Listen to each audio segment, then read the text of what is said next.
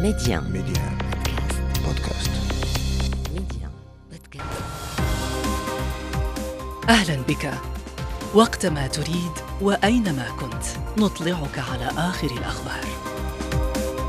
محتوى إخباري يومي سريع دقيق ومختلف، كل ما يهمك في العالم بنقرة منه. أنا مجدولين بن شريف، وهذا أخبار كاست على ميديان بودكاست. مرحبا. أهم الأحداث في عناوين: انقلاب النيجر، فرنسا تبدأ إجلاء رعاياها انطلاقا من يامي مع تحذير مالي وبوركينافاسو من أي تدخل مسلح لإعادة الرئيس المنتخب، والوضع الأمني يستنفر الجيش الليبي معززا وحداته على الحدود مع النيجر.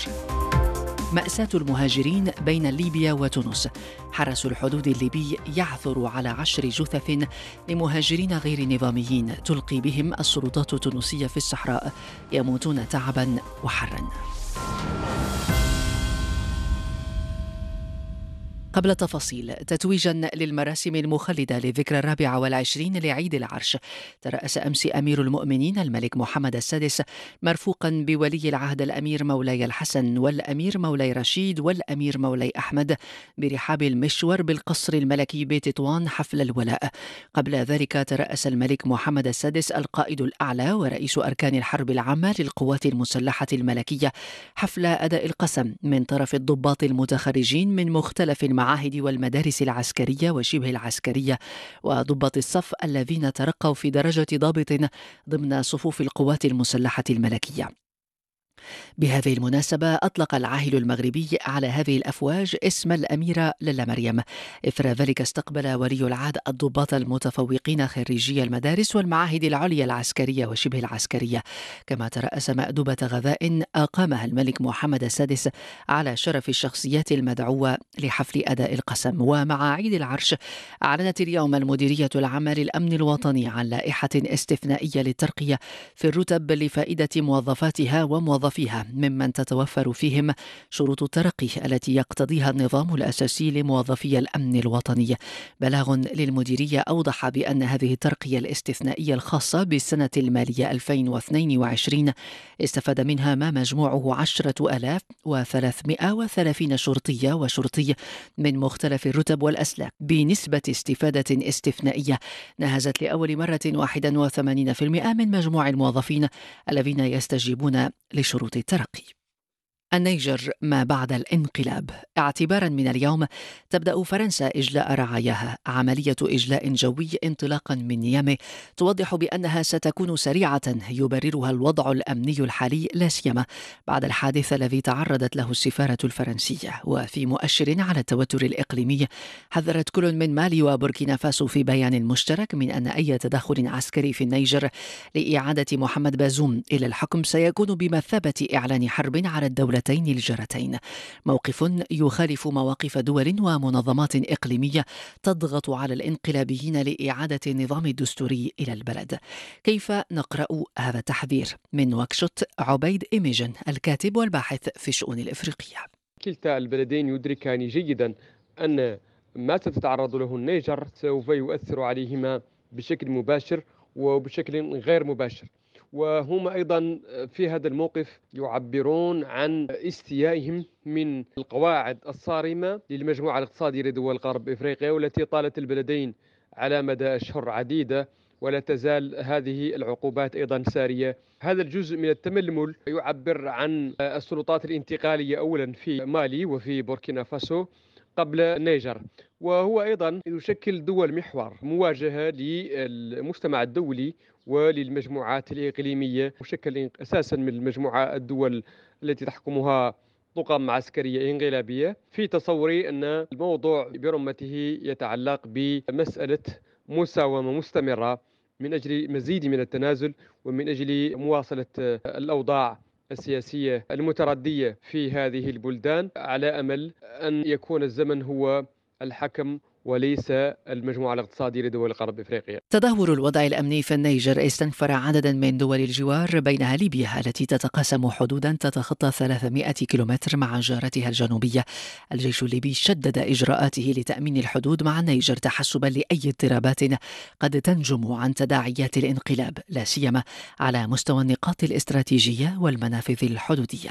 في المتابعة مراسلنا من طرابلس وليد عبد الله. عزز الجيش الوطني الليبي انتشار وحداته العسكرية وشدد إجراءاته لتأمين الحدود مع الجارة الجنوبية النيجر تحسبا لأي اضطرابات أمنية قد تنجم عن تداعيات الانقلاب. عميد كلية الاقتصاد والعلوم السياسية بجامعة نالوت الليبية الياس الباروني يفسر لميديا مستويات تدخل الجيش الليبي على الحدود.